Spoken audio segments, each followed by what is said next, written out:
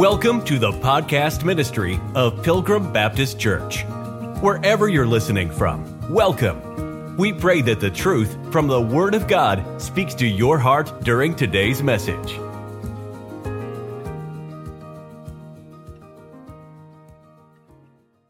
Except those days should be shortened, there should no flesh be saved. But for the elect's sake, those days shall be shortened. Then if any man shall say unto you, Lo, here is Christ, or there, believe it not. For there shall arise false Christs and false prophets, and shall show great signs and wonders, insomuch that, if it were possible, they shall deceive the very elect. Now get a Romans chapter number 11. Watch what it says. Romans chapter 11. What then?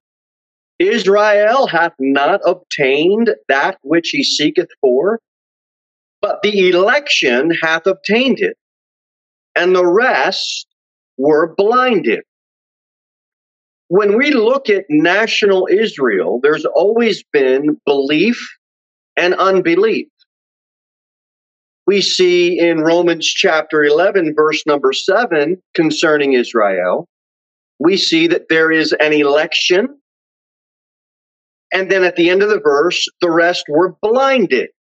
So containing Israel, you've got elect, you've got blinded. Blindness comes from what? It comes from the Jews' unbelief. The election comes from what? Their belief. So you have belief, unbelief. You have the election, you have the blinded.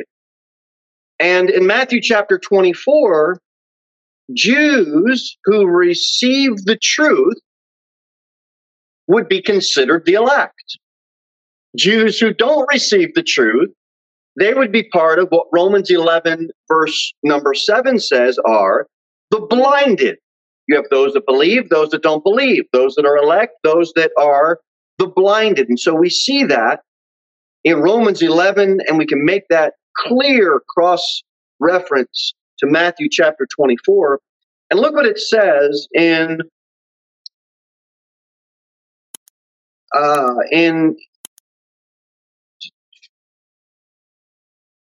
verse number 24. If it were possible, they shall deceive the very elect. But it's not possible. That's the whole questioning of this. The elect aren't going to be deceived. But if it were possible, the deception is so great and it is so powerful that if it were possible, it would even deceive the very elect. Except the elect aren't going to be deceived. There's going to be people that are going to be deceived. And guess what? They're not the elect. They are the blinded. Mark 13, verse 22, the cross-reference says, For false Christ and false prophets shall rise and shall show signs and wonders to seduce, if it were possible, we see it again, even the elect. But it's not possible. The elect aren't going to be deceived. The elect aren't going to be seduced, but there will be those that will be. Look at verse number 23. Then if any man shall say unto you, Lo, here's Christ, or there, believe it not. That's the warning that's gone out. Now, if it were possible to deceive the elect, which it's not, there wouldn't be any need for the warning cry. They can't be deceived. There's no reason for that verse to be in there or to be commanded. So it's not for them. They believe God.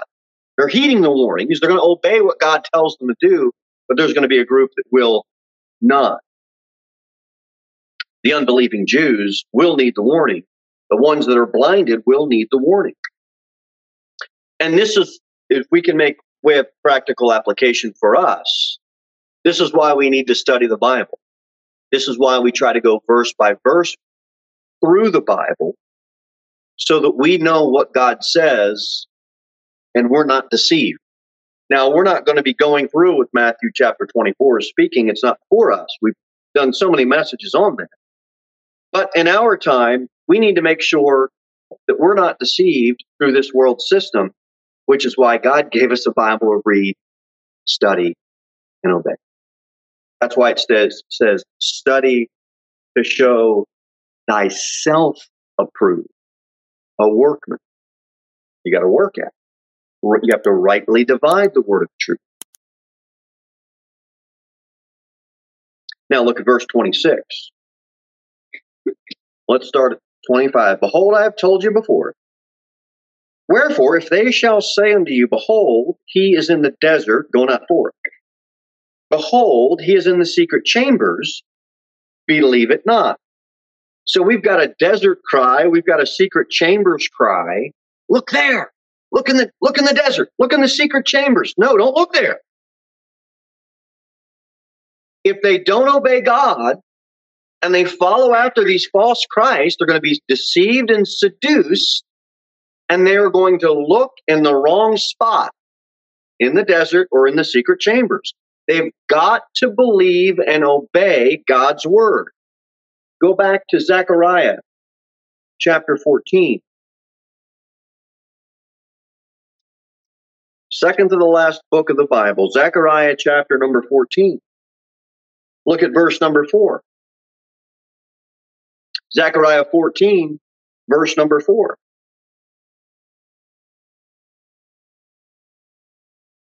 And his feet shall stand in that day in the desert? No. In the secret chambers? No. Upon the Mount of Olives. If they don't believe where Christ will return, it's because they've bought into the deception, and it is because they have been seduced. But God told them where he's going to come. We see that in Zechariah chapter 14, verse number 4. And his feet shall stand in that day upon the Mount of Olives. Now we got another issue that's going to be happening here, specifically concerning the Jews. Look at verse 24 again. For there shall arise false Christs and false prophets. As if that's not bad enough. Look what it says next. And shall show great signs and wonders. 1 Corinthians 1:22, you know what it says? For the Jews require a sign. It's bad enough we've got false Christs. Now we've got a group of people that are accustomed to and used to following after and requiring a sign. And guess what these false Christs are going to show? Great signs and lying wonders. The level of deception, if you can picture it, based on 1 Corinthians 1:22, the Jews requiring a sign, it's going to be a problem. So these Jews, during Daniel's 70th week, they're being told, don't trust signs. You know how hard that's going to be? For them, hard. Obey my word. They're either going to have to obey what God said or trust in something that God told them not to trust in. And he warned them, these signs and wonders are going to be from false Christs. We see in Mark, you don't have to turn there, but chapter 16, verse 20, and they went forth and preached everywhere, the Lord working with them and confirming the word with signs following. This is how the word of God was confirmed. It's not confirmed. We have a more sure word of prophecy now. But how would you be able to prove that what you were saying was from God? Signs, sign miracles. Now, all the apostles have since passed away. There's no apostolic sign gifts left because the apostles died. And we have a more sure word of prophecy. We have God's word we can go to for truth. So we don't need a sign to confirm what we're saying. God gives it to us in his word. But if you wanted a Jew to believe and you were one of the apostles, guess what God's going to follow what you say with? A sign. And go, oh, yeah, that's got to be from God. That's how he would confirm that it was true or false. 2 Thessalonians 2:9, even him whose coming is after the working of Satan, with all power and signs and lying wonders. This is how the false prophet is going to try to confirm his false message during Daniel's 70th week, through false signs, through lying wonders. And the Jew is going to have to not believe in what he sees, but trust in what God said to him or her, so they're not deceived and they're not seduced and they're not part of the blinded. Look at verse 25. The Bible says, behold, I have told you before. Mark 13 says, but take ye heed, behold, I have foretold you all things. So God told them before. Remember, we look back at Zechariah? He said it there. He's told them all these things. Look at verse 26. Wherefore, if they shall say unto you, behold, he is in the desert, go not forth. Behold, he is in the secret chambers, believe it not. The Jews are now warned, and they're commanded by God to don't believe if you hear that. Believe it not. And it's not the works that save them, even though we're talking about physical salvation, and they're going to enter into the millennial kingdom. They still have to trust God, believe God, and then their works follow their belief. You know, why would you think the Lord's coming to the secret chambers? Only if you believe the deception. But if you trusted God and you believed God, you wouldn't look there. You would know where to look. You would know his feet would come onto the Mount of Olives. So our works is the same for us to make the application as Christians. Our works don't save us. We believe God, and he counts that. He credits his righteousness to our account, and by grace he saves us. But our works that follow, basically, I mean, it's hard to get away from your works not showing forth what you believe. You've all heard it, well, what you say and what you do don't line up. It's because what the person's saying, they don't really believe. Your actions always back up your core beliefs. And that's what's going to happen here. Believe it not. Not in the desert, not in the secret chambers.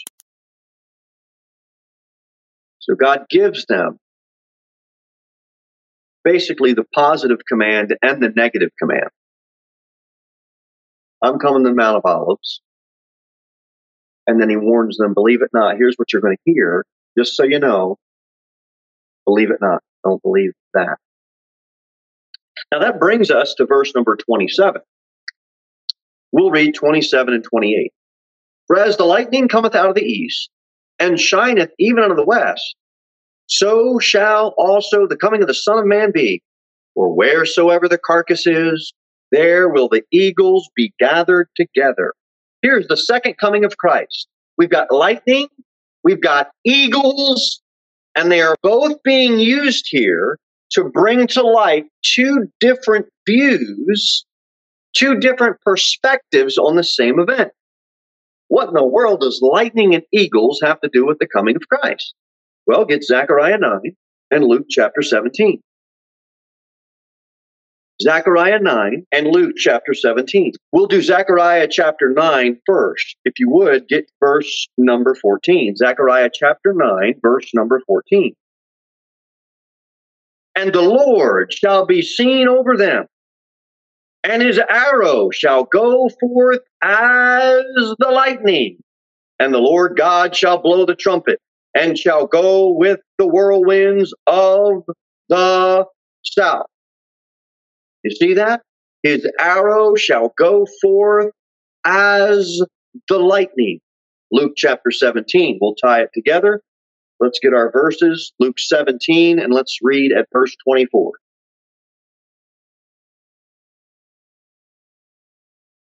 For as the lightning that lighteneth out of the one part under heaven, shineth unto the other part under heaven, so shall also the Son of Man be in his day.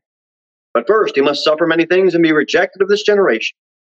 And as it was in the days of Noe, so shall it also in the days of the Son of Man.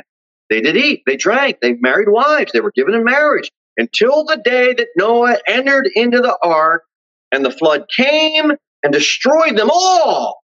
Likewise also as it was in the days of Lot. They did eat, they drank, they bought, they sold, they planted, they builded. But the same day that Lot went out of Sodom, it rained fire and brimstone from heaven and destroyed them all. Even thus shall it be in the day when the Son of Man is revealed. In that day, he which shall be upon the housetop, and his stuff in the house, let him not come down to take it away. And he that is in the field, let him likewise not return back. Remember Lot's wife? You know what's going to happen? In Noah's day, you know what did happen? Once it started to rain, it was too late. In Lot's day, you know what started to happen? Brimstone started falling from the sky. And once it started to fall in, it was too late. And at Christ's second coming, it's going to be swift. It is going to be fierce. It is going to be as a flash of lightning. And once it strikes, it will be too late. No one will be able to repent because the wrath will come down. God always gives an opportunity to turn. He always gives an opportunity to repent. But we must trust God before his judgment falls. God is love, but God is also wrath. God will warn, but God will do what he said he will do. God will help you and I prepare. But when God drops down his judgment, that's it. Now, thank the Lord, we as born-again Christians aren't going to be going through Daniel's 70th week. No reason to rehearse why. There's so many messages you can go back to review on that. But the message that we preach is to save a soul from hell. When will their judgment come? After they die. Then they're going to be judged. When they try to show up, when they try to hold up their good work or their religion or their social deeds or their nonprofit work, God's going to drop them straight into hell.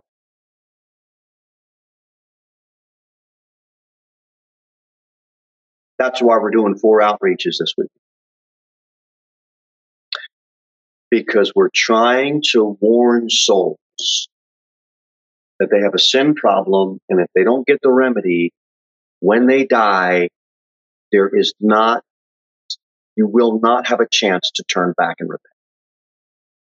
So we've got to get the gospel message out now and warn them now. And that is our reasonable service, and that is our personal debt to our community.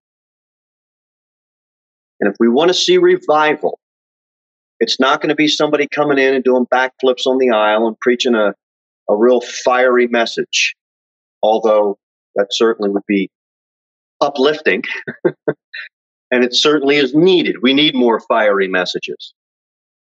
It is going to be by Christians getting off of their botissimos and going out and doing something for the Lord. This is why we have an emphasis and why we want to do so many outreaches to warn those that are lost, so that God's wrath doesn't pour upon them. So this lightning, what does this mean? He's going to come fast. When Christ returns, he's going to, as a flash of light.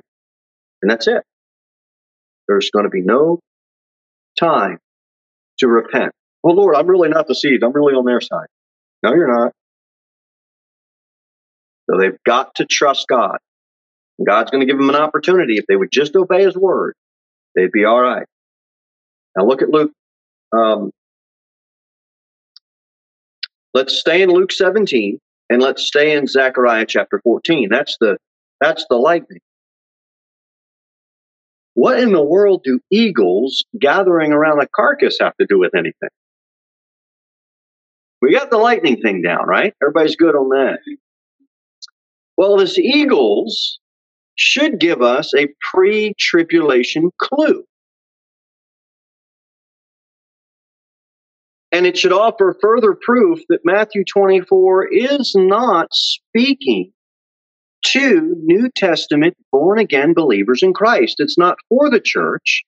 And it should be further proof that we will not find the rapture in verses 29 through 31 in Matthew chapter 24. It's not the rapture of the church. That's not where the rapture is found. When an eagle gathers around a carcass, what is it looking to do? Is it looking to protect it and save it? No, it is looking to eat it, take it away, and devour the flesh and have a good lunch. That's what an eagle does. It doesn't go around the carcass with the focus to save that carcass. It's dead. It's taking it away. Look at Luke chapter 17. Look at this. Luke 17, verse 34. I tell you, in that night there shall be two men in one bed. The one shall be taken, the other shall be left. Now, just in case any of there's perverts listening online, people read the Bible because they've got a perverted mind, and they read the Bible with that perverted mind. It's two guys sleeping, okay? It's not a verse to say, this is why God said it's okay to marry a man and a man. No, that's you with a perverted mind, with a black heart, dabbling in dark things, and because of that, you read that verse that way. Let's get back to the context. I tell you, in that night there shall be two men in one bed. The one shall be taken, and the other shall be left. Two women shall be grinding together. The one shall be taken, and the other left. Two men shall be in the field. The one shall be taken, and the other left. And they answered and said unto him, Where, Lord? And he said unto them, Wheresoever the body is, thither will the eagles be gathered together. Interesting. The eagles will be gathered together. In Luke chapter 17, you're not taken and saved and gone to heaven, where the eagles be gathered. You are taken away in judgment. The eagles picture judgment. Just like an eagle is going to eat that flesh, this is why Jesus Christ gives the clear context in verse 37, wheresoever the body is, thither will the eagles be gathered together. Those that are taken in judgment. They're not taken to be saved and go to heaven. It's a picture of judgment. Zechariah 14. Zechariah 14, look at verse number 2. For I will gather all nations against Jerusalem to battle, and the city shall be taken, and the houses rifled, and the women ravished. And half of the city shall go forth into captivity, and the rest of the people shall not be cut off from the city.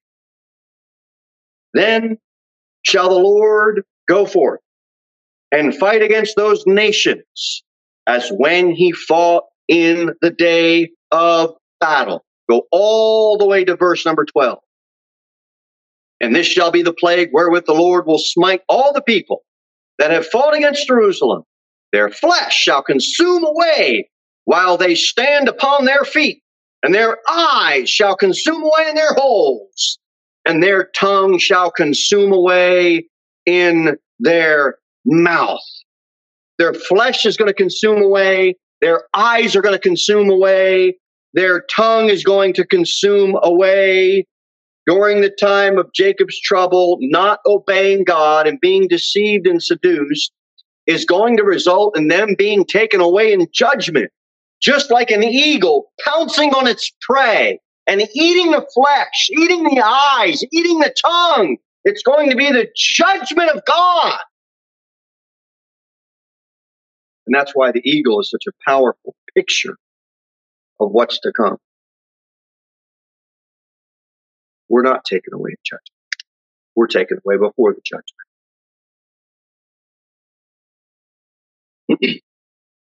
This idea that the church, the New Testament church, is somehow the kingdom of God is just false. It's wrong. And it fails to make the distinction. People, well, Christ dwelleth in me, and because Christ dwells in me, his king. Look, I know Jesus lives in my heart and all that, but you can't take the spiritual reign of Jesus Christ and the indwelt Holy Spirit, that spiritual reign that we have as Christians, and apply it to physical things and national things, specifically to an earthly kingdom that Jesus is going to set up when he returns. Which is why when we preached on 1 Thessalonians 5:19, quench not the spirit. Because the little kingdom you think you've got here on earth, it's not. You got something that wants to take influence over the Holy Spirit. That's why we're told, quench not the spirit. Because we can quench the reigning influence of the Holy Spirit indwelt in us. God doesn't want us to do that. But I just say that to say Christ is going to reign when he sets up his earthly kingdom. There aren't going to be any problems. The kingdom this isn't the kingdom. This is the earth controlled by Satan, who's the power of the air, and it's a world system, and we have a job to do. And that job isn't to usher in a kingdom. That job is to get people to see their need for a Savior so they don't die and face judgment. Christ is going to come back, set up his kingdom.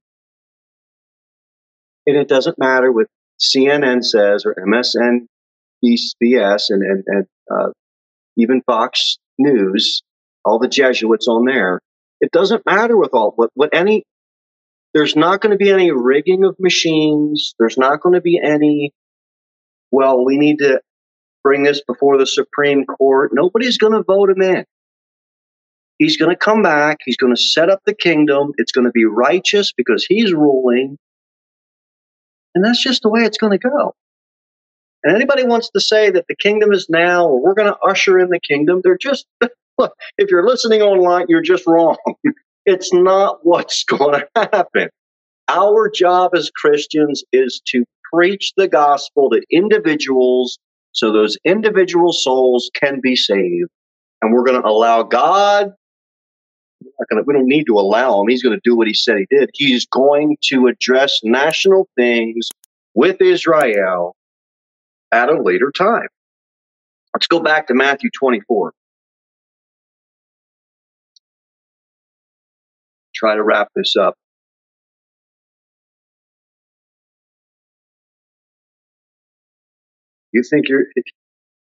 I don't think I'm right and everybody else is wrong. I just see so many people believing this idea that the church somehow replaced Israel. And it's the furthest thing from the truth that if I don't say it enough, people will continue to believe the stuff that they're hearing from people that don't know what they're talking about. We're not Israel. It's a completely separate and entirely new thing.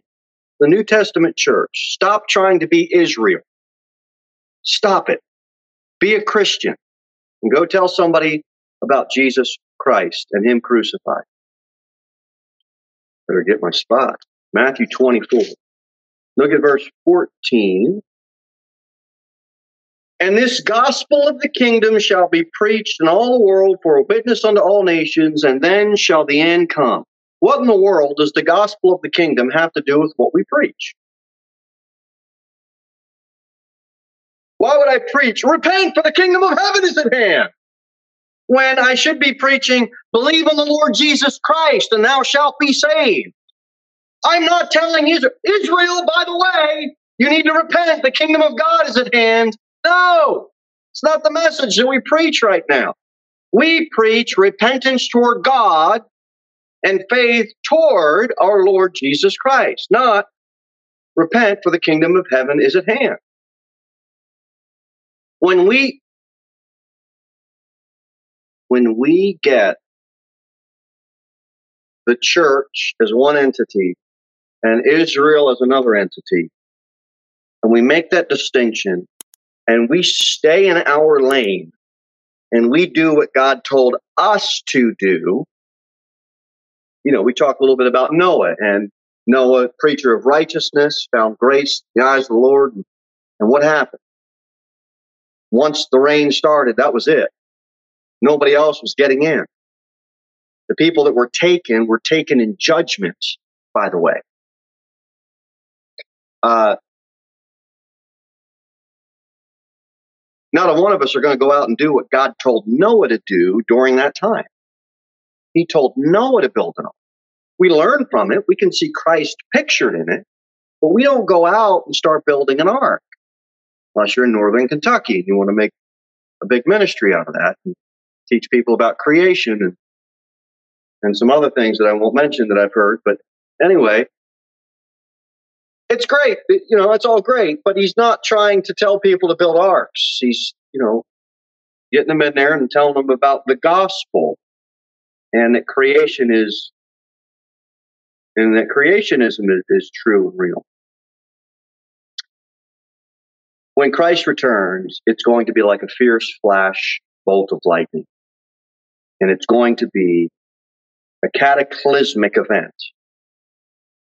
And it will be the entry of wrath and destruction that will be poured out. Right now, the church age, it's not about destruction. It's about construction. Get Ephesians 2. Ephesians 2.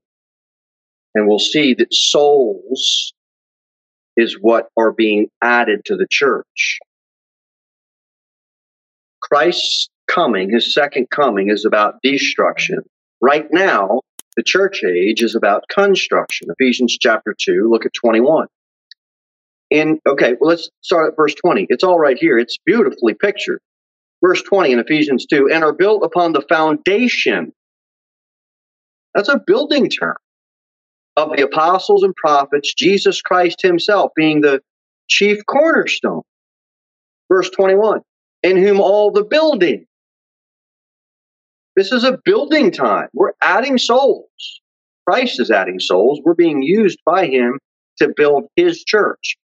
Fitly framed together. There's framing. This is all building, a spiritual example of this. Together groweth unto an holy temple in the Lord, in whom ye also are builded together for an habitation of God through the Spirit. You got growth, you got framing, you got building, you got foundation, and it's in direct contrast, the church, to the destruction that's coming when Christ comes back at his second coming. Right, Daniel 2, 2 more verses and we'll be done. You know the term there. Daniel 2 says this, verse 44, in the days of these kings shall the God of heaven set up a kingdom which shall never be destroyed, and the kingdom shall not be left to other people, but it shall break in pieces and shall consume all these kingdoms, and it shall stand forever. All the unrighteousness is going to go away. It just hasn't gone away yet, but it will. Thank you for listening to the podcast ministry of Pilgrim Baptist Church. We look forward to seeing you in the next episode. In the meantime, you can sign up for our email newsletter at www.pilgrimbaptist.church.